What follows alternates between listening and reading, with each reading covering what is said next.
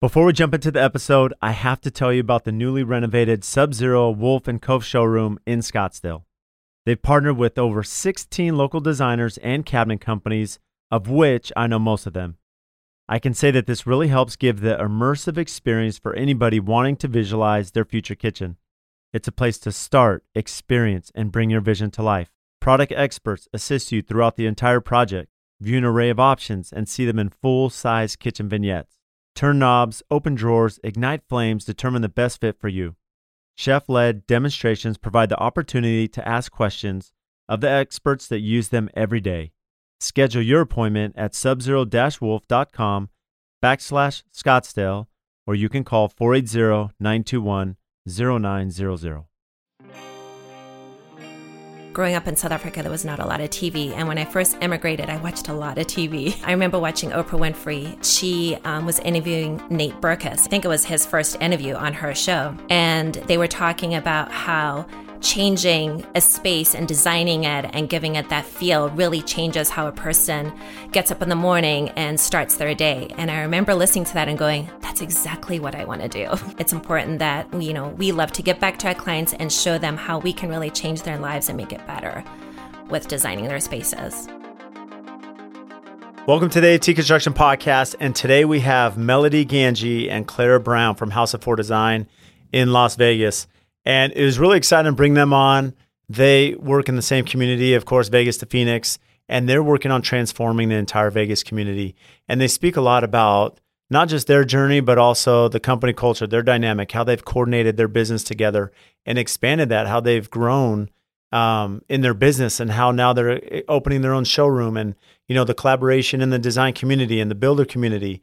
And they speak about Design Camp with Lindsay Brook from Lindsay Brook Design and what they've learned from that and the collaboration. And it's just amazing content, great entrepreneurship story. They're making huge waves in Vegas. So without further ado, let's get started.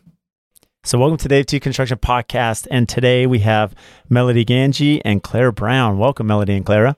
Hi. Hi. Thank you so much for having us. We're super excited.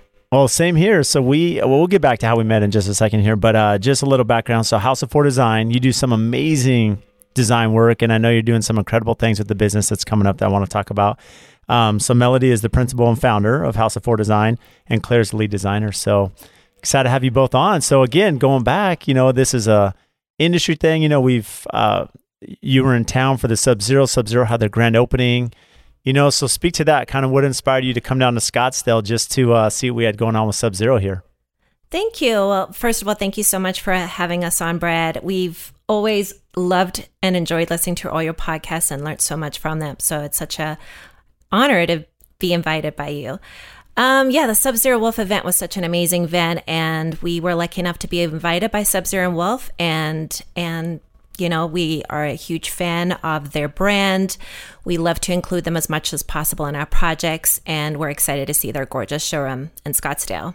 And I think a big reason we wanted to come down for, there's the obvious reason we're always big supporters of showrooms and products and brands that we use all the time and believe in, but definitely to come and meet people like you and other designers that we know there's a bit of a design industry and community in Scottsdale that we kind of lack in Las Vegas. So anytime we can get out and meet people that are like us, we love to.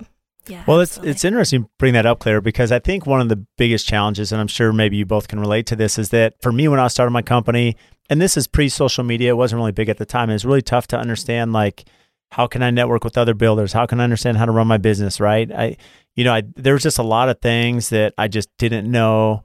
I wish I knew at the time. I didn't know how to collaborate or understand this, whereas now it's more accessible. And what I really love about Sub-Zero Wolf is they're really good about having the showroom. They bring people in. They have designers design all these vignettes. There's a ton of collaboration in the design community.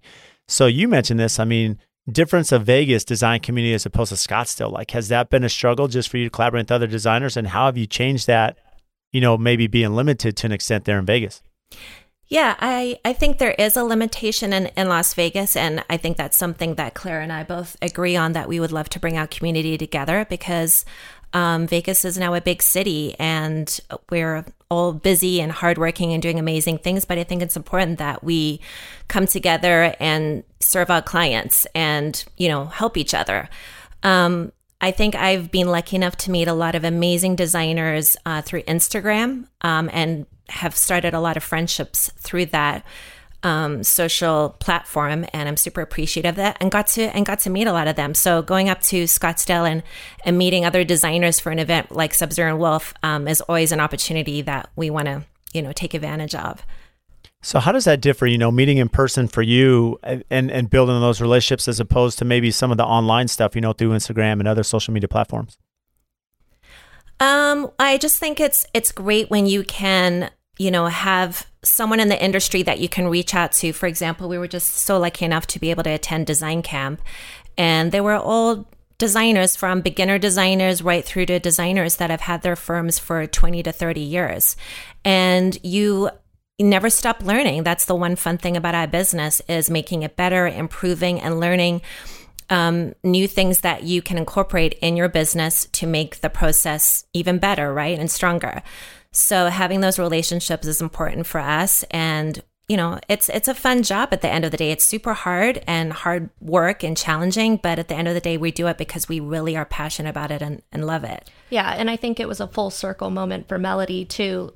You mentioned, she had been friends with Lindsay Brooke Design, who puts on Design Camp, friends on Instagram for years. And she said, I remember when she had 10 followers and I had 10 followers, and we were just trying to figure things out together. And Melody mentioned that she said, how'd you get that first job? And it's just funny now. Melody said how cool all these years later, now she's really a pioneer in the design industry for sharing that education and sharing the cliff notes on how to get there. So I've had Lindsay on the podcast, right? And she's super amazing, super inspiring. She's inspired me. I'll get into that on a couple things. But speak to Design Camp. For those listening that may not understand what it is, exactly what is the intent, the format. How did you become aware, and why was it really important that both of you attended? Yeah, well, it's so funny because Design Camp, they're super successful, and when they put out their tickets, because I think they can only do so many sessions a year. IDCO and Lindsay both host the Design Camp. They go super fast. I think Lindsay told me the first one, I think, was sold out in like 30 seconds. So when the most recent one that we attended was advertised through Instagram, we saw it on actually Studio McGee's website because Shay McGee was a keynote speaker. We immediately clicked on, and we were so lucky and happy that we were able to get tickets. But Design Camp I would say it welcomes anybody and everybody to that you're going to learn.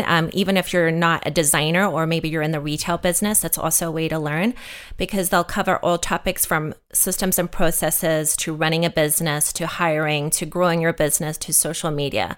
So there's so many, subjects and avenues that you might not feel confident on, or you can perhaps improve on, that they're sharing this information. And honestly, I just think it's amazing that they do this and give out so much, because for years I think it was pretty closed off, and it was so hard for designers to figure out how to run a business. There's no school that says, okay, this is how you run your design business, right?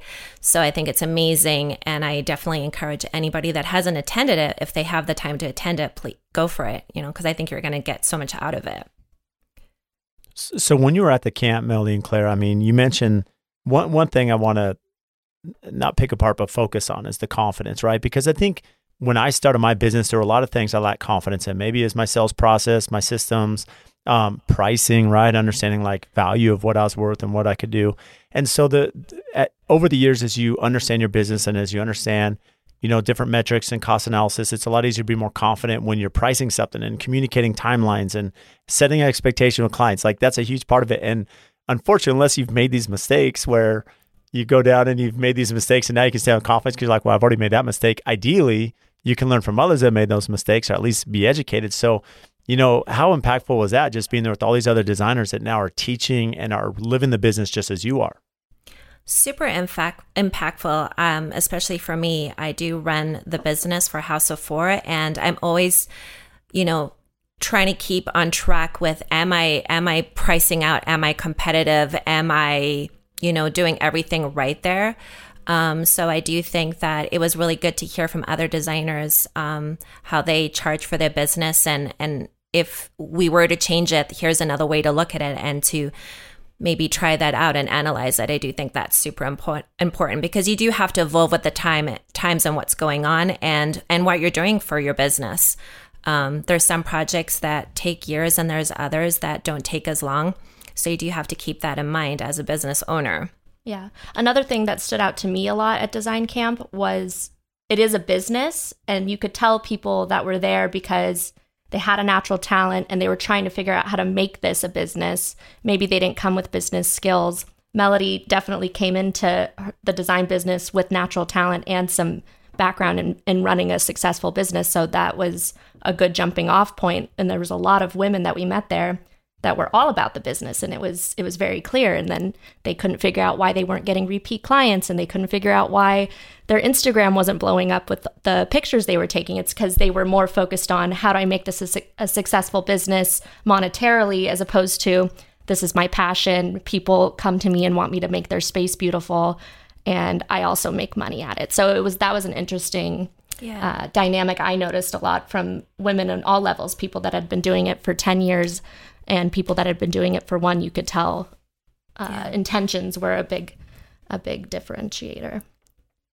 Well, it's interesting you say that, Claire, that to take this route, this route from the marketing side it's interesting. And Melody, you spoke to this, that there's one thing to understand how to run your business. There's another thing if you're a great craftsman in the construction side, or you're a great designer, right? You have great an eye and you're super talented, but to connect the two to understand, okay, there's the talent side and then there's the business side, right? How do we correlate and make those match? And then Claire mentioned the emotional side. And this is, I think, what many of us miss in how we broadcast our business and how we market it. How do we create this emotional journey? How do we create people that are selling our brand that aren't on our payroll, silent salespeople and this is how you connect. And I've seen this very successful in other businesses, but for designers, how do you, inspire that clientele that's watching House of Four to say, wow, they get it. I want them to do my house. Someday I'm going to have them do my house because they inspire me. And, when you connect on that level, that really changes the outlook in the business. And I'm sure from there, as long as you have the structure behind it, then you can now build on that. Yeah, it's a lifestyle at the end of the day. And Melody, this is her life, which she always has been very true to her brand, which is her personal home being the jumping off point. And then we can make this happen for you in your home as well, and I am, not as far along in my life as Melody, but I look up to her and I want to have a house like that. And I want to create a home that is beautiful for the holidays. And I want to have 3 different pictures, just depending on the season and the tablescape. And that stuff makes people feel special when you can invite people into your home. That's why our tagline is from our house to your home, because it really is. It's we eat, sleep, and breathe this. And I think you can tell in our projects. Absolutely. I do remember when I'm actually from South Africa, so growing up in South Africa, there was not a lot of TV. And when I first immigrated, I watched a lot of TV. I remember watching Oprah Winfrey. She was interviewing Nate Berkus. I think it was his first interview on her show. And they were talking about how changing a space and designing it and giving it that feel really changes how a person gets up in the morning and starts their day. And I remember listening to that and going, that's exactly what I want to do. It's important that we love to get back to our clients and show them how we can really change their lives and make it better with designing their spaces. I love that you share that, Melody. It's interesting because I'm a huge fan of interior designers, as you know, the interior design community and what they do for me as a builder and, the success of our company and projects, I can definitely pinpoint, certain designers and what they've done. But I think more importantly, when I'm speaking to clients and, you mentioned this is a pain point from the customer. A customer will say, hey, Brad, what, I know what I like. Do I need a designer, right? And what's interesting about that is I've seen this success play firsthand. It's one thing, you can say, well, I know your home down the road, will have better ROI. It'll sell better, having this beautiful home. But something that's often missed is the inspiration, right? People that come home and they're inspired by their home.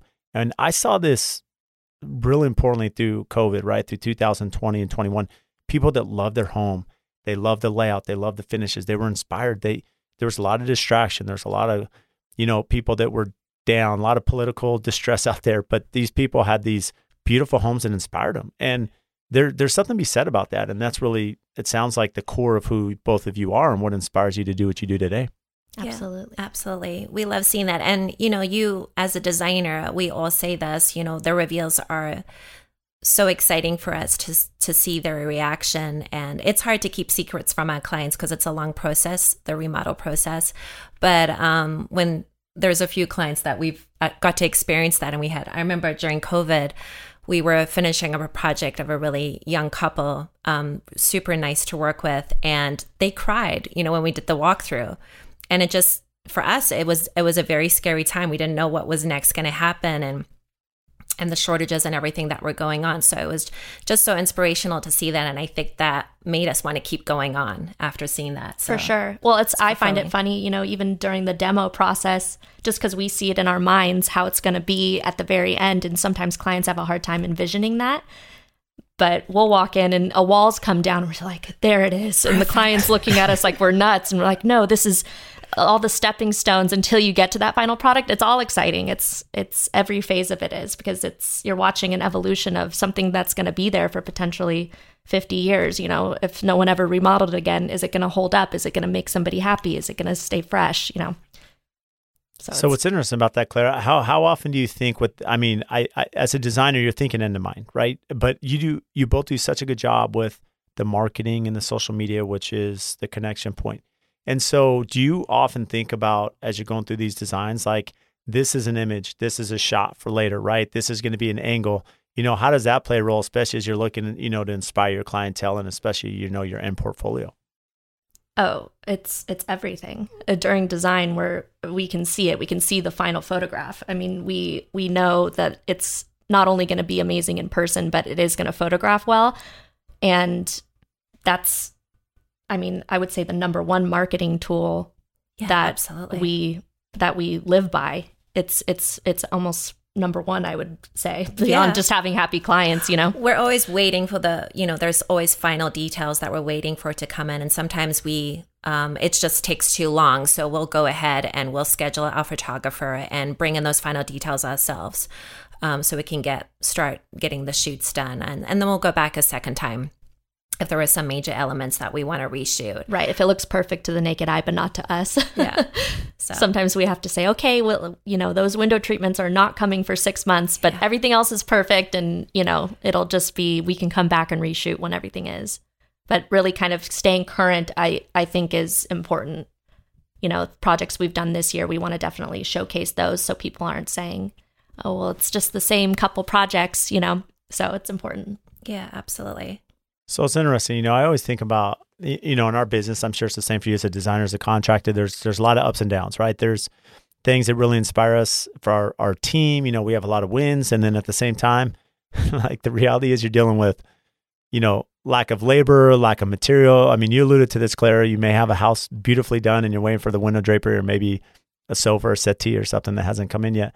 Mm-hmm. And so there's these like emotional roller coaster with the client and ourselves. And so, you know, you mentioned that, you know, when you see a client get emotional, right, as they come in and they see, you know, the work that you've done and the heart that's put into it, you know, what is the most enjoyable part about your career as a designer? Obviously seeing their reaction and just being really proud of our team and everything that we've accomplished together, because these projects, a lot of them take many years now. And we are lucky enough to have clients that are patient and hang in there with us, because it's a very emotional process for them as well. So once we finally get to the end, the finish line, it's obviously very fulfilling, and you know, makes you want to do it again over and over. It's so funny because we have a couple of clients that really, really enjoy the process, and even though they're busy professionals, we can tell, like, they really do love it. And we have a couple of clients that are like, well, maybe I'll sell my house and do it over again. And I'm always like, are you sure? It took 2 to 3 years to get the final, you know, piece into your home. So I think both for us and the clients, it's important that, you know, we're all on the same page there, because it's a long process. Yeah. And for me, putting something on paper that came from our minds and it was just sort of a inspired thought, and having that become a reality, that is by far the most rewarding part for myself. it's really crazy too, because a lot of design work, people think we're running around and looking at fabric samples all day long. And the reality is there's a lot of, AutoCAD drawings and all these things, photoshopping and redlining, architectural drawings and all these other things that go into it. So kind of taking it off, pen and paper and making it a real kind of tangible, livable space that has its own feeling. That's the rewarding part. It's what I imagine, like authors that see their books turn into movies, like that has to be the same feeling. See, I love that you shared that, Melody and Claire, because it's interesting. It's one thing to sit there and I could look at your Instagram page and see these amazing photos, and from the outside, you're like, oh, that's beautiful, very inspiring, but not understanding the blood, sweat, and tears, right, that goes behind the scenes. And speak to the complexity. You kind of alluded to this. Your profession is way more complex than picking fabric samples, as the example you gave, right? And as you're thinking budget, right, and timelines and material shortages, and then the contractor that has to like build your vision and get there. I mean, speak to the complexity of like the day-to-day of things that, bring a challenge and struggle to the business as you work to get to that end goal of that photography and amazing video at the in that presentation to the client. Yeah, absolutely. There's hundreds of steps involved on the design side, and then on the actual installation, the construction side of the project, there's literally thousands of steps, and we're there right from the beginning to the very end. And for years later, we still have clients from 2019 before COVID that we're still finalizing details and adding to their projects. So it's a long drawn out process, and that's why I always do, when I talk to my clients, I do let them know, this is not going to happen tomorrow. That's impossible. I wish it could. I wish I could click my fingers and do that. And, are you ready to go through this process with us? Because it's a long one. Yeah. And it's a dance, even just this morning, we're getting pictures from our contractor saying, hey, in the drawing, you kind of had a soffit here. It doesn't have that already. I can add it. What was the intention there? And, we're sitting there trying to figure out what happened. Well, they had a drop-down ceiling treatment that we didn't know if it could be removed or not. So it could be removed. And then we're so grateful that we have contractors that will call and say, hey, did you mean to have this sort of dated thing? We could do it the sort of fresh approach. And we said, absolutely, that's totally would have been our number one pick. Thank you for checking in. So little things like that are happening on project sites all day long, and our clients have no idea. Yeah. And they just walk in and see a beautiful home, and they don't know that we removed the soffit. And if they compared drawings, they would know it was different, but you really wouldn't. It didn't change the integrity of the design. We're there to maintain that throughout the whole process. So that's definitely something like it's a whole dance, and they're not there for half of it, Yeah, there's a lot of behind the scene conversations going on with our contractors and lots of FaceTime calls, especially early morning. So that's normal. Those contractors get up too early. They do. Yeah, they're like, what time do you want to have a meeting? Our day starts at 6. Yeah. We're like, 9. Yeah. 9's a good time. But what's interesting is you mentioned that there's such a difference between new construction and remodels too. I mean, remodels, how does that factor in when you're working with the client, setting expectations, even how you price it without sharing specific pricing? But how do you factor in just the complexity of the project, right? Because I would imagine there's going to be more time, from you going through a remodel, as opposed to a new build. Yeah, absolutely. A lot of our remodel projects in the beginning, they did start out small, just really doing the finishes, new cabinetry, new floors, but they really have evolved from 4 years ago. And Clara has been a big part of that, joining my team. She loves to tackle a good floor plan and make it better. And so we have been able to be super creative there and really take some homes and, take some patio and, make it into a gorgeous master suite. We widen hallways, we add bathrooms if need be. So we do a lot of fun things like that. And this year it's been a lot of projects like that. So they sometimes are taking as long as new builds, honestly, because of the process, because everything obviously with additions like that has to go through the city, and there's an architect, there's engineering involved.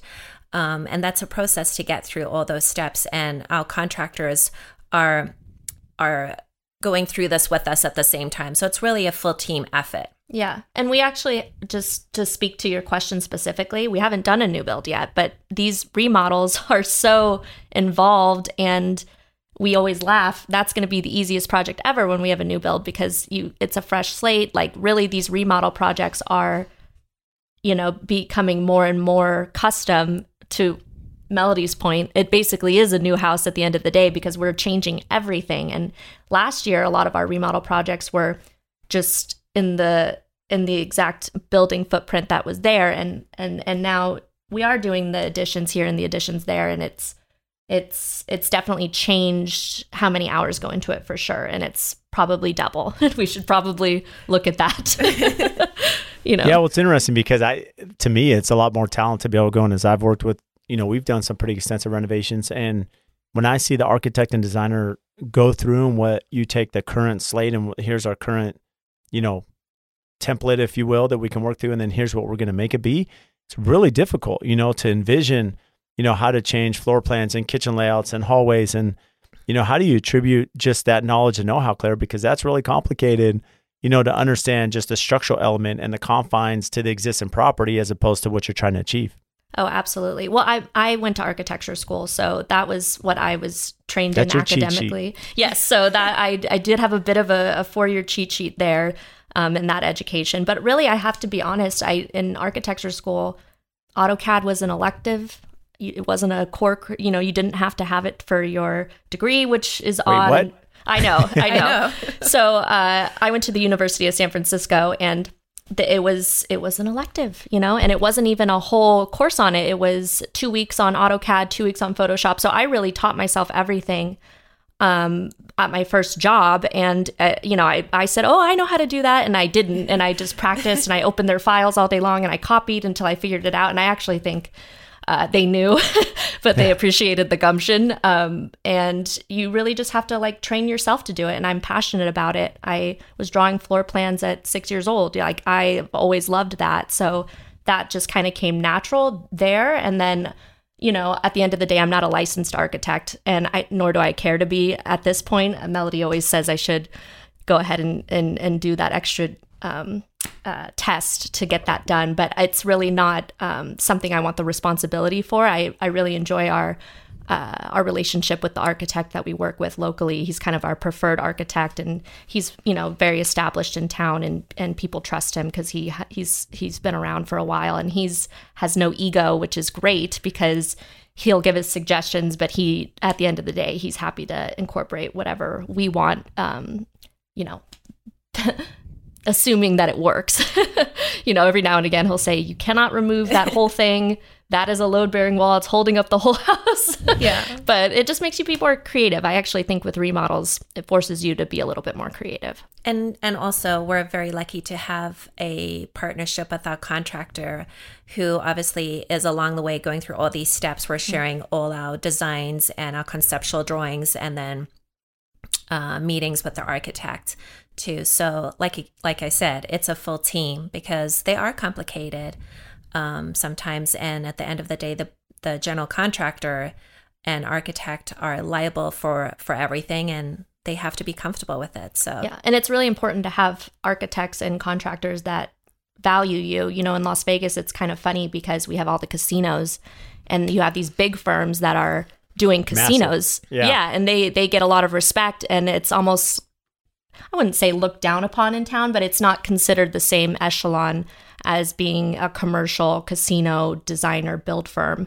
But it is a lot of responsibility, and it's a lot of people's money. It's not the $1 billion properties, but people are spending $1.5-2 million to create their dream home, and we take that very seriously. So yeah, it's a lot. Actually, when we say it out loud, it sounds a lot more involved. It is, in the day-to-day, you get in the weeds, but yeah, and I can appreciate that, just having work on it from my side. So how did you find, the architect you speak of and the contractor, building that relationship? How did that come to fruition? Because we all know that to have a good team and the good experience for the client, they need to have all three parties, coordinated from the beginning, right? It helps you be successful as well. Absolutely. We got hired to do it's still in progress, design is complete, but it's under construction. We got hired to do a full remodel with one of our clients, and he had hired the architect before us, and that's how we were introduced to him. And our general contractor also was like right away, like, oh, this guy is great to work with and super easy. Picks up the phone. Picks up the phone, really important. So from that point moving forward, we referred him to all our new clients that didn't have an architect and needed one. So that's how that happened. And we've had other clients who've hired an architect before us, and we actually feel really bad. We have one project where he's still, we had a meeting last week. The house has been demoed for 2 years. And wait, the house has been demoed for 2 years? Yes, and it was not. They have one GC doing the build out, our GC doing the finishes, and then they had this architect. He thinks he's all three. He thinks he's the contractor, the designer, and the architect, and the client. Actually, really, so pretty seamless process apparently. Yeah, yeah, exactly. But we had a walkthrough last week, and he said, "Oh, I'm thinking a 48-inch fridge will go great here." And we're thinking, we have 236s and they've been in town for a year. Yeah. Like you need to, but he didn't respect our trade. He didn't want to look at our drawings and apply that because he wanted to be kind of in charge. But it just speaks to how important it is to have people that are team players. A full team, absolutely. And having that communication and respecting, basically who's responsible for what. Mm-hmm. So maybe break down this part, because you're working with a lot of different professional entities. You're working with the customer, from a 3-part question here, like what makes the ideal client, right? As you're looking for a client, what makes that ideal scenario? What makes the contractor a good contractor for you and the architect, right? As you think in a perfect scenario, having all 3 elements, what are different things that they may do or not do, to help that process? Yeah, absolutely. Well, I would say, probably 100% of our projects that we do are coming through the design firm, House of Four. They're reaching out directly to us, which is great. And so with that, we actually have them set up an appointment with Clara and I to do a design consult. And we meet them at their project really to go over the scope. And they're interviewing us and we're interviewing them, obviously, and lots of questions are answered. We do some education there as far as not really, we let them know we can't give our pricing cost without a design, which is really interesting because a lot of our clients, they're super successful in their own right. They don't understand that, which is, I always find that interesting, So we explain that process, how the process is going to work, and really look at the scope and come back to our office and we talk it over and decide if this is a project that we think will be great for the team, and then we send over a design proposal. So, there's many things involved. Obviously, things, time frame has to work. Some sort of a budget that we understand that is realistic, starting point at. Also aesthetics, we're assuming that they're reaching out to us because they love our aesthetics, but sometimes, maybe they just came across us over Google or something. So we like to make sure we're on the same page there. Obviously, personalities. And I think that's a process through experience. I've learned a lot running this business for several years now. I used to say yes to every single client. And now I've learned that, it really does need to be a match. And it's okay to say no if you feel it's not going to work out and they're not going to be the ideal client for you. So all of those, I wouldn't say boxes, but they kind of do have to check off, and it has to feel good. And then we will send them our proposal and go from there and see if they're interested in working with us. Yeah. And the archetype really is, we've found the secret sauce. Every single client that we love, it's usually a couple. It's usually they both have their own passions and their own things that they work on. And then they trust a professional to do what they do best, because a lot of them are the professionals that are the best in their field, and they see value in that. So for us, that's a box that we don't always make sure is checked, which sometimes backfires. But now we're pretty stern on making sure that those boxes are checked, because it's a marriage. We're in bed with these people for sometimes years, so it's important to make sure that the archetype makes sense with us, because we have our own personalities. Like Melody and I have very distinct. We're opinionated. We're honest with people, and that doesn't work for everybody. So it's a two-way street.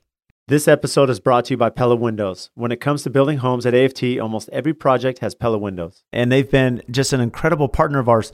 And locally, Sammy and Adam, they are not only amazing business partners behind us, but they are super close friends. And I speak on the podcast all the time about the importance of relationships, right? Relationships with our customers, with our vendors, with our suppliers. Because at the end of the day, I'm only as good as those that help our brand and assist us in our projects to take it from the ground up all the way to completion. And if we didn't have partners such as Pella, there's no way we'd be who we are today. Over the years, we've built this amazing relationship. When we call them or email them, they respond. They're quick. Their company culture, their integrity, their honesty, they are always there to do what's right for us and the customer. They can do anything from small replacement projects to large custom homes and even multi-million-dollar commercial projects. And also, when you think about their product line, they can do ultra contemporary, historical preservation, and large traditional projects. So for anyone, any scale, any size, they're the ones to call. They're here local. They have an amazing Instagram. Make sure and give them a follow to see what they're doing. So if you need windows and doors, give Sammy and Adam a call. We stand behind Pella. We love what they do, their culture, their brand, and especially their quality. And if you want to learn more about Pella Windows, check our show notes. We'll have everything tagged there so you can give them a follow and have their contact information to reach out. For those of you that have listened to the podcast, you know how big of a fan we are of Buildertrend and that we have used this software for the last 4 years. And many of the guests that we've brought on the podcast are also Buildertrend users. And in this day and age, with as busy as all of us are in construction, as complicated as it is with escalation pricing, lead times, tracking, organization, all of us need a good project management software to help simplify and organize our business. And there are a couple features that we love a ton about Buildertrend. And one is the owner portal. The other is the daily logs. And these are features that we use daily, right? Half of my clients are out of state. And as an owner, it is so imperative how we communicate with our clients, with our team, with our customers. And through Buildertrend, this allows us that quick connection. They can check at any time. We can communicate with them. We're up to date. This has actually helped us win jobs, win projects because of that organization, especially at pre-construction. And Buildertrend also offers a ton of service on the back end, training and understanding and workshops, to help us use their software effectively. They also have the podcast, The Building Code. To learn more, head to buildertrend.com/AFT to get a 60-day money-back guarantee on your Buildertrend account. That's 60 days to make sure you love this product with no pressure, and I know you will. I look back at my experience vetting clients, kind of similar, right? And like Melody said, like you want every job, especially when you're starting a company and you're trying to figure out, kind of your niche, if you will. But there's a builder in town, Rod Collum, who was kind of a mentor for me. And I was at a meeting with him and he made the comment. He said, look, for us and you, it's very common that we could be with our clients for 3 years. I have a couple clients right now where it's like 2 years of design, 2.5 years of design, 2.5 year build. It's a 4.5 year project. And he said, was it like most marriages last like on average like 3 years or something? I don't know, something so he's like, it's very common that, our build is longer than most marriages like stay intact. And you think about just how important that is, that there's respect and coordination and understanding and expectation set with your client and yourself. Because again, you think about how complex that relationship is, over those few years. And I'm sure over time, that's something, I look back at my business and when I ask guests, what do you wish you knew when you started your business? I know for me, pricing's one thing, but understanding how to vet a client and make sure it's a good fit, is just super key. Absolutely. It's so important. Yeah. And from your side, maybe this is Design Camp too, going back to Design Camp, like were there things you learned there, maybe you've learned over the years, you're looking back saying, I wish I knew this day one, and here we are finding this out now. Yeah, definitely. I think Clara just mentioned it. I only thought about it this year, believe it or not. I was thinking, what is our ideal client? And I started writing down some of our projects that we done that I'm like, okay, it went perfectly. And it did go perfectly, but I think it was because the relationship was perfect. It was a good fit. So therefore, everything worked. They got along with our contractor. They respected our, being professionals and taking the lead, basically. I think that's super important. And I think I learning from Design Camp and one of the keynote speakers spoke about it. She said, "Oh, my ideal client is, 2 professionals." And I was like, wow, I think that's mine too. So I do keep that in mind, but at the same time, I'm always open, and I'm just because somebody doesn't work in the family doesn't mean to say that I'm not going to take them seriously as a client. But I do think for us, that's an ideal client, 2 working professionals, because will take the lead, and they're busy working on their careers, whether, their parents and working on their businesses.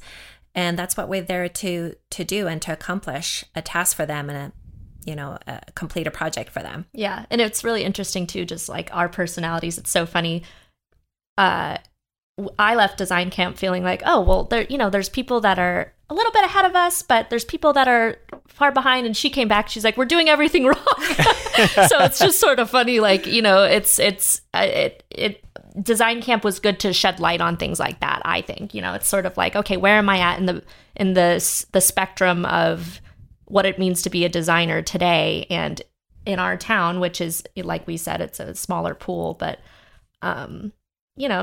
I think we're excited for our new shop that's opening to have events and spread that kind of love and have other people have us as a resource. And we would have loved to have gone to something like what we're creating early on in our careers. And so I think kind of gathering all that information and applying it is sort of set us up for the next step as well.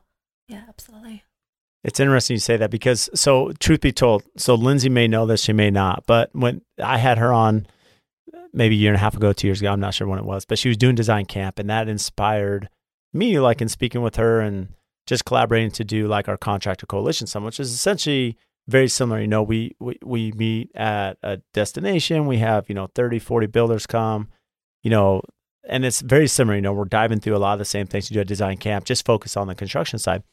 And what's interesting is you get a lot of feedback, right? And you get a lot of understanding and things. Oh, I can apply this and this education. But a big thing at these events are you collaborate with other builders. You're collaborating with other designers at design camp, and you both leave with different ideas. Melody's like, we got to change all this stuff. And Claire's like, we're in a good spot. It's good to understand. But the thing is, I'm sure there's a lot of relationships that were built that now you have more collaboration on, especially as you build to the future.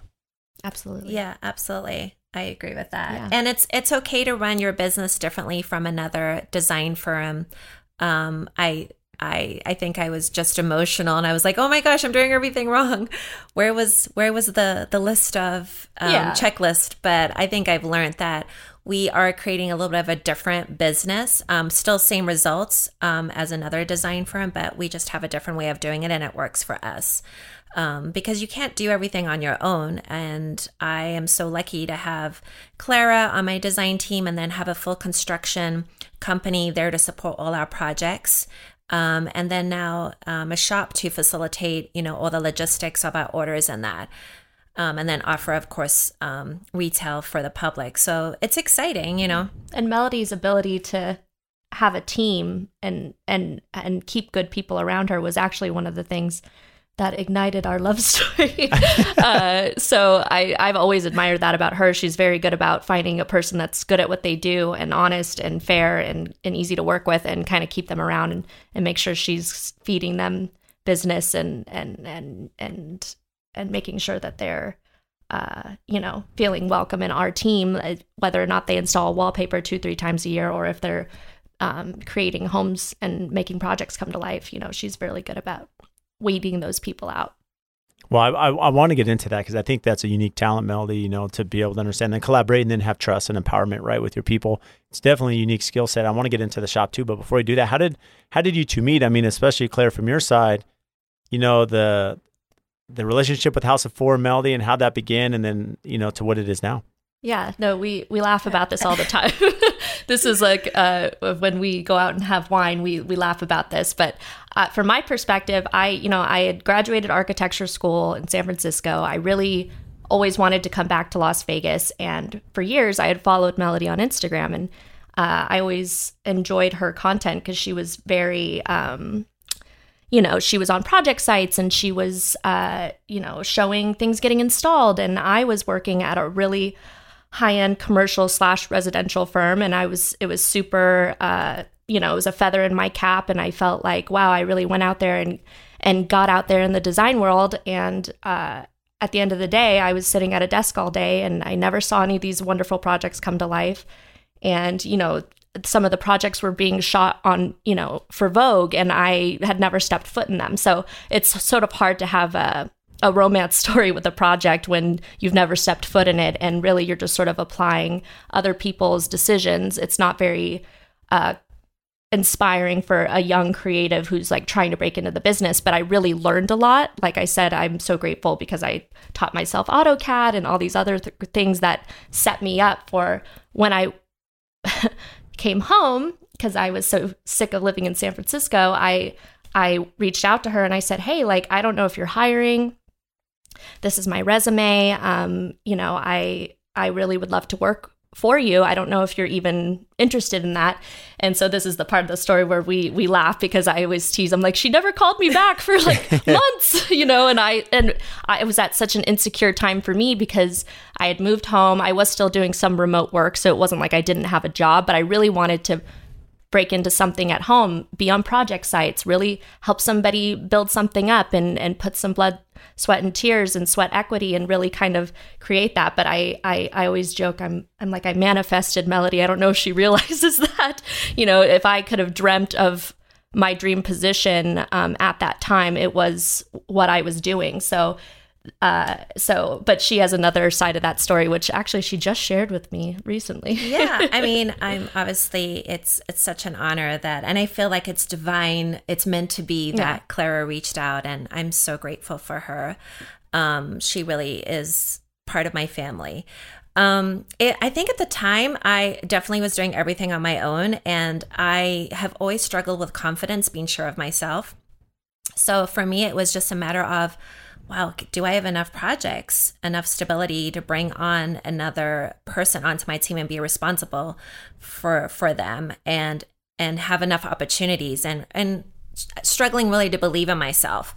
So it took me a little while to reply back. And honestly, when Clara sent her resume, I was like, wow, why would she want to work for me? Like, do I have enough going on? But then when we did meet, I was just like, oh my gosh, this is meant to be. Our personalities were in line, and, she's really helped to grow our business, and I consider her part of my business. And we've done so many exciting projects together. So it's wonderful to have that, because it can be lonely doing it on your own. And I don't miss those days. Yeah. So I'm super grateful to have her on my team. Oh, thanks, Mel.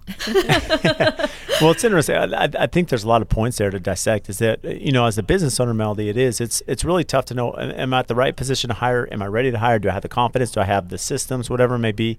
And more importantly, I mean, you're probably like many of us, when you bring someone on, you care about the person. You don't want to just bring someone on, hire them to fire them. Like, you want to have the work and the bandwidth and, the runway, if you will, right? And, absolutely. It's a fine balance, and part of that too is just understanding that if I bring someone talented like Clara on, well, that's going to allow me different clientele. It's going to allow me more versatility, and so it can open up doors that may not have been there in the past, right? And then from like Clara's side, it's like, well, I've been big on this forever on this podcast, like chase experience, not money. She's chasing experience. She's realizing that it's not fulfilling, her ideal, career path. But at the end of the day, she's gaining tremendous experience, and now she can apply that as she takes her vision board and she gets to the company. And now here you are. Now you have everything rolling, and there's so much behind the scenes to the success you both have had today. How has that changed? Bringing Clara on, right? I'm sure there was some understanding of roles. How have you really understood your roles to be successful? Because you have amazing energy, you have amazing coordination and chemistry, which is not common, right? So how have you done that, especially as you've kind of learned each other's, strength and weaknesses per se? Yeah. I mean, I just think it was very organic and still is organic. Clara and I are about 25 years apart. So Clara is an old soul, and she knows that about herself. So we get along really very well. And obviously, we love design and we have very similar aesthetics. So I think that's really important.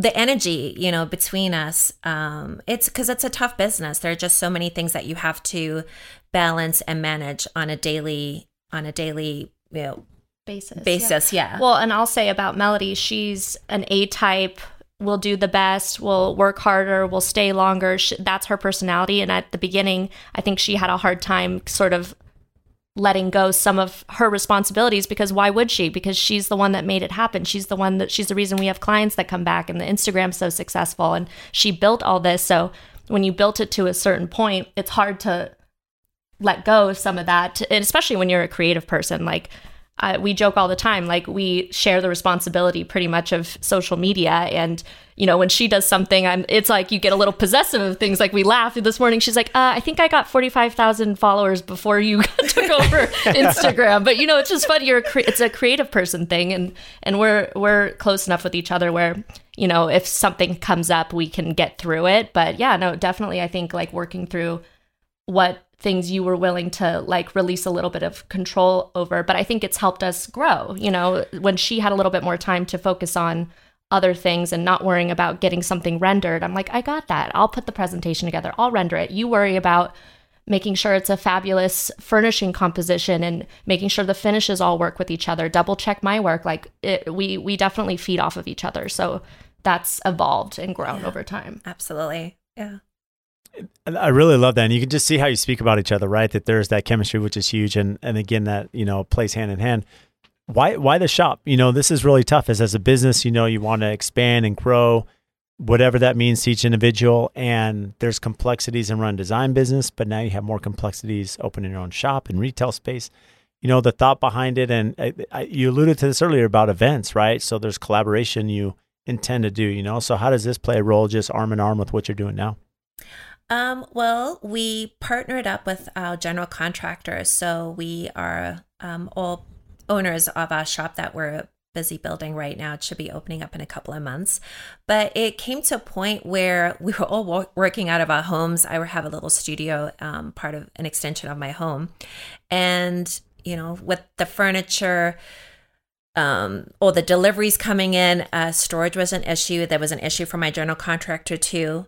And I had been doing all my furniture orders through my friend, who I'm super grateful for, but I was starting to outgrow that. So we kind of all got together and decided, let's, do this together. And yeah, it's scary too, but we are hoping that we're our own best clients. And then of course, we'll be open to the public as well. Yeah. But our offices will run out of it. We'll have control of our receivables too. And having more control over that and making sure that, all the boxes are checked off for our projects, I think is super, super important, and to be able to grow a team to facilitate that as well. So that we can do things that really are important, that are more important for us to continue doing and running the business and growing the business. And another thing that gave us confidence with that, like Melody mentioned, like kind of the business plan is, we run this amount through the companies anyways. And if we become dealers of these things, these products that we love and put in every house, our general contractor, he said, by the fifth, rep that told me I'm their best client, I'm starting to think, okay, well, if I'm everybody's best client, like why shouldn't I be my own best client? So we're definitely, we're all very seasoned in those areas, and Melody's worked really hard building relationships with Sub-Zero, relationships with all these other, for years, Serena and Lily. Like she's always been very loved by those brands because she believes in them, uses them, and we think that's why clients trust us, because we're not just putting in a faucet that we would never use. We're putting in stuff that we use and love all the time. So I think it's hopefully going to grow a culture in it of its own, because we can't service everybody, and we have people reach out that just want to accessorize the shelves in their bathroom, and we're a little beyond that at this point. But of course we would love to do it on a Saturday if we were just hanging out and we were girlfriends, but we're not, so it's it's definitely a way to service people that want to hire us but maybe can't, people that maybe like some of our stuff but wouldn't necessarily hire us to do everything for their home. And professionals, other professionals. There's, Las Vegas, we have big, beautiful $1 billion projects on the Strip. And we have horrible showrooms. We have nothing inspiring to go to. We have nobody tries. Everybody throws up the rack with all the samples and calls it a day. And we care a little bit more about that experience. So yeah, exactly. So it's interesting. So it sounds like, I mean, of course, well, maybe we break this down a little bit. I know from a designer side, like people don't realize a lot of these companies that you're purchasing for your clients, like they can't deliver to a residential address. So that's one problem because they can't get their big trucks in the residential neighborhood. So you need like a commercial address, right? And so delivery, handling is a big thing, storage. And as you mentioned, the inventory when it comes, tracking it and making sure it's not damaged. I mean, there's a lot of complexity when you're putting, 100, 200, 300 pieces in a house. It can be very complex. So I understand that aspect, especially the complication of the design that you run, but the retail side. So it's interesting is so ideally, not only do you have your own clientele, but you may pick up some retail customers that'll come in and then purchase, which helps your buying power and everything else as you're building your brand. absolutely. Yeah, absolutely. Our showroom will be selling, it basically is a one show stop. So we'll be selling everything from cabinetry to countertops to tile, plumbing, furnishings, decor, textiles, artwork. So yeah, we're really excited that we'll be able to offer that to our community. Yeah, and it was important to us to have a section where there is merchandise that you can go home with, but obviously we know we can't put every cabinet that exists in every plumbing fixture, although our GC and our partner has tried to fit as much plumbing fixtures as he can into this showroom, and we had to cut them off. But we wanted it to feel like a home. The showroom total square footage is about 7,000 square feet, and then we have 4,500 square feet of finished space, ceilings, and it's set up like a home. Kind of if you walk the perimeter, we have a kitchen vignette, a family room vignette, a dining room vignette. And along kind of the spine of the build out, we have our different departments. We have a wood flooring department, tile department, plumbing department, and then accent lighting department. So all of that's going on. And then we have our offices. It's quite a lot to fit in, but we think it's going to, really show people like what you can do. And maybe you just stop in, you're looking for wood floors, but hey, maybe you want to try that paneled wall. And, it's stuff like that. We're there to inspire. We're definitely there to sell things that you can grab and go, but we're also there to sell and showcase things that we love and use all the time that people are always asking us for. So inspiration behind that, because I'd imagine, there is definitely a revenue side, right? Which is important in any company. You have to be able to, pay the bills and sustain and everything else that goes in being a business owner. How do you see that as like building the brand and just your relationships, as you mentioned, like with vendors and partners and architects and the design community itself? Yeah. House of Play and Company will be an extension of our brand, House of Forward Design, and our business partner is C&M.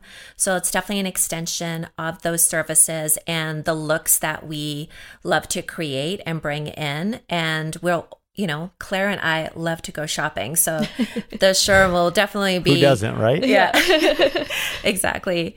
Our showroom, our shop will be an extension of that. And, we'll be able to be creative on what we're showcasing and bringing in new merchandise for our shop. So that's really exciting. And so I think as a brand, we're trying to connect those three, but the House of Play and Company will be the retail end of the business. Yeah, and it was a way for us to showcase what we do. And I actually, going back to the very beginning as well, when I first went to Melody's house, it wasn't this house, it was the house before, but I said, I don't feel like I'm in Las Vegas. Las Vegas has really struggled for years with what its identity is because of the casinos. People, they build custom homes and they have it look like a casino, because they don't know what else to do. There's no other inspiration. We don't have these 100-year-old, 200-year-old homes with all this character. Like we're really having white boxes that we're injecting with character. And so for us, I think kind of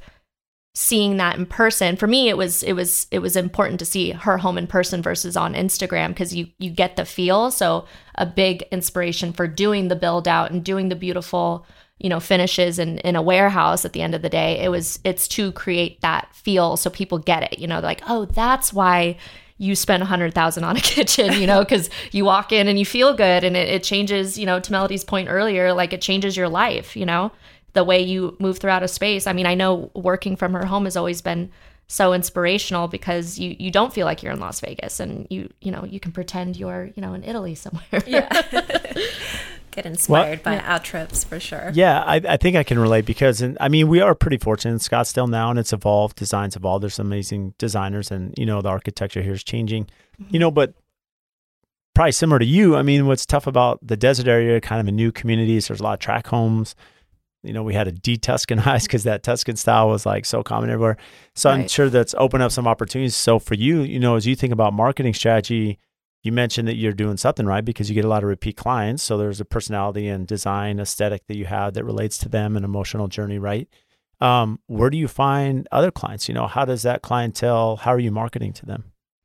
Yeah, a lot of our clients that I personally experienced that come from different parts of the country.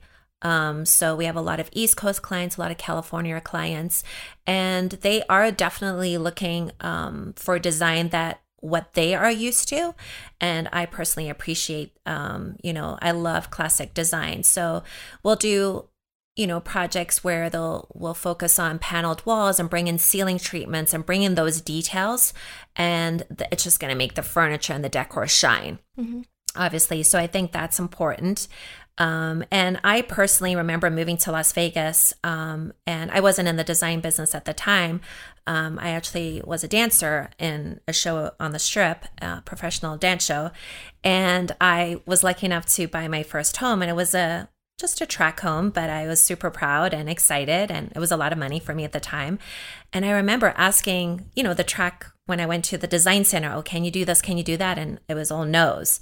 And I remember taking that and going, wait, I'm going to do this myself. And I customized as much as I could with my dancer career budget, and did that home to home and basically fell in love with the design. And I was like, well, me and my contractor, we can offer this to potential clients, which is kind of how we created our two companies and grew it. So there definitely was a lack of that. I personally felt it. And it is just being fun to take that personal journey and be able to offer it to other people. And yeah, we're definitely like an ally and a resource for people that want that look in town, because people will tell you yeah, we have clients that we did, their full home and they did the backyard kind of without us, and then they came back, they said, well, we shouldn't have done it without you, we're going to do it right this time, right? Will you come with us to our appointment? And the pool builder, he wants to do the same thing he's done for years, and it's, he's like, oh, this is really popular, and we're like, yeah, because nobody else knows what to do, and he fought us. He got a chuckle out of us too. We try and make it as fun as possible, these appointments. Oh, for sure. But we were like, we really want white brick. And he's like, you can't do white brick. That'll look terrible. And then, of course, we're like pulling up pictures. We're like, that looks terrible. And the wife's like, no, I want that. I love that. And he fought us for, I would think, the whole half-hour meeting. And then he put it into his rendering software and he said, actually, that looks pretty good. So, it's that's another benefit of hiring us, a designer, I think, specifically in town, because we're gonna, if someone's telling you no, you're asking the wrong person. So yeah, and also as designers, we are being helpful to the contractor or the pool builder for sourcing. He, for example, was like, I can't do white brick. No, you're not going to do white brick. And he would have other ideas. Well, what about this porcelain? It looks like brick. And we're like, no, that does not look like brick, sir. That looks like tile. So, I think it's our city's changing, our town is changing, and it's fun to be able to help and bring that service not only to pool builders, but also to our clients, obviously, and help them create that look that they really have in their mind, but they're constantly getting told no, like I was getting told when I first built my first home. So, and to shape the city is like such a cool thing. Like, it's kind of fun.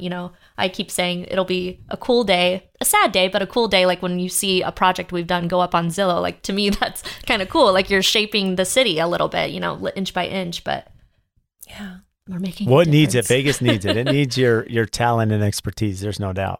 Oh, thanks. Thanks. So before we end this, what inspired you to get in design? For you, Clara, like what inspired you to go to architecture school and get in design? And Melody, it sounds like, you maybe didn't know about this career path and then realized, hey, I'm really talented. Here we go. Yeah. When I went to school, there was no schools for designers. So I grew up in South Africa, and there was definitely signs. I didn't understand them at the time, and nobody in my family was in the design business or a contractor or anything. But I did fully designed my bedroom as a little girl and, did a custom paint color. And I remember my mom saying it's the only pretty room in the house as my daughter. I had 2 sisters as well. So I think there was always those signs, and I did a lot of dance classes growing up and eventually became a professional dancer. So I did a lot of traveling through my dance career and also went to college at the same time. And I got to live in Europe and Asia and Japan and had all these wonderful experiences and fell in love with design, but never knew that, I could figure it out how to do it on my own. So finally, I did land up in Las Vegas in a show on the Strip, and bought my first home and started working on it and really loved that process and sold it. And then the next home I did it again, and next home I did it again after that. So learned so much through those experiences. And I do remember, asking, different people, I was close to at the time, do you think I could be a designer? Could I do something like this? And it was a lot of like, nope, I don't think that's in your cards, So there was a lot of rejection in that way, which so sad. It's sad because that's the one thing that I always encourage young people, or it doesn't even matter if you're, have had 2 careers already. If there's something that you feel passionate about, definitely go for it, because it's okay to have several careers like myself. I feel like every career I had, I did learn something from it, and I could bring that to my business that I have now. So I think for me, it was just a journey and experience, and no regrets there. It definitely was my journey, whereas Clara's was so different from mine. Yeah. I mean, it's funny. Any creative person you talk to, especially an interior designer, we have very similar stories. Like I said, I had a dream house box. I was always artistic, but I had a dream house box, and I would cut things out, and I made my mom get me graph paper, and I was drawing floor plans, and I was like, oh, this is going to be a U-shaped house. And my mom's like, okay, whatever. I lived in the same house, my whole childhood, and I was constantly redoing my room. I would steal my mom's bed cover and put it in my room, and she was like, no, give that back. Even family members, I would say, oh, Mom, their bedroom is we need to go and remodel their bedroom. And my mom would take me to do it. I actually look back, I think it's kind of funny because she enjoys it too. But I've just always been that way. And my mom, actually, she had more kids when I was 12. So I have twin sisters, and she just wanted to get out of the house. And she took an architecture class at the community college, and it was right around the time I was going to school. And she said, this is really artistic. And I'd always done art, and I loved art. I loved to paint. I loved to, draw. I love all that stuff. And she said, I think you should consider this for college, because I'm not sending you to interior design school. I'm just not. She said, you can go to architecture school and then you can work as an interior designer. That's fine. And it ended up being the best career advice, second to my dad saying, you will go work an intern for the best design firm in your college city. Those two coupled together really set me up to be able to come back and kind of demand what I want, whether or not it was going to happen. She could have said, no, I don't want to work with you, or I'm not looking to hire, and it would have changed my trajectory. But all that stuff really gave me the confidence, because I was so intentional about, this is what I want to do, and this is how I want to spend my time. And I had the luxury of working at a small firm with a toxic boss, and working at a big firm with a great boss. But so I've done all those things early on in my career, which is why I feel so happy and content and grateful to be where I am today. And Melody's allowed me to sort of spread my wings and kind of get further than I might have otherwise. She laughs all the time. She says, Clara, really? You're going to make me sell this $5,000 sink to the clients? And I'm like, well, it's so gorgeous. So that's definitely like our paths, but the story's still being written. So, yeah. Well, I think what's important from both your stories, I mean, the same thing is true is passion, right? If you have passion for it, if you believe in it, it doesn't matter whether you're told no or whether you have a different career path. I mean, it's brought that together. So that's pretty neat to hear. So what do you both do for fun outside of design? Well, we're both family orientated. I have 2 kids, so I love to spend time with them where I can. So keep busy there. We love to go to restaurants. Lucky enough, we live in an amazing city with gorgeous, amazing restaurants, amazing chefs. Yeah. A lot of good food. A lot yes. of good food. Love to travel when we can, for inspiration and just to kind of get out of the city. Super important. We're definitely family, design. I mean, we're workaholics. We really are. We like to just continue hanging out at the end of the day, and we'll move on to Melody's dining room. She'll say, "What about this wallpaper?" And then we're like, "Oh yeah, that'll look fantastic with that noir sideboard." So that's fun for us too. We really whistle while we work, I would say. Yeah. So yeah, absolutely. Well, that's amazing. And I know what's upcoming and exciting. You have this amazing showroom that'll be finished. Your new office. Anything else to share? Yeah, it's exciting. Well, we have some tons of projects that we're excited to hopefully be finishing up soon, construction-wise, and some new ones that we're in design. So that's exciting. Hopefully we'll be sharing more of that soon in the future. Yeah. And we'll be hitting it hard with marketing for House Supply & Co. and getting that business up and running and making sure we're tending to all of our babies. And and just we're going to be working really hard this next year. So hopefully it looks like it at the end of it. Well, we're super excited to follow along. So where can our listeners find you? We're House of Ford Design on Instagram, Pinterest, YouTube. We have a TikTok. It needs a little love, but definitely, Instagram's probably the number one spot you want to go, and Pinterest, where we definitely try to keep up on our Pinterest. So yeah, and our website is houseoffordesign.com. Yes, and the website. Well, Melody and Claire, you've been amazing. Grateful to have met you at the Sub-Zero showroom, and grateful that you made time to come on the podcast today. So thank you. Thank you for having us. So thank you all for tuning into the podcast today. And just as a recap, if you check the show notes, they're just going to have all the links for the topics that we discuss. And also one of our favorite features now is the chapters that go through the conversation. So if there's certain topics you want to revisit or listen to, they're outlined by the time that we discuss those.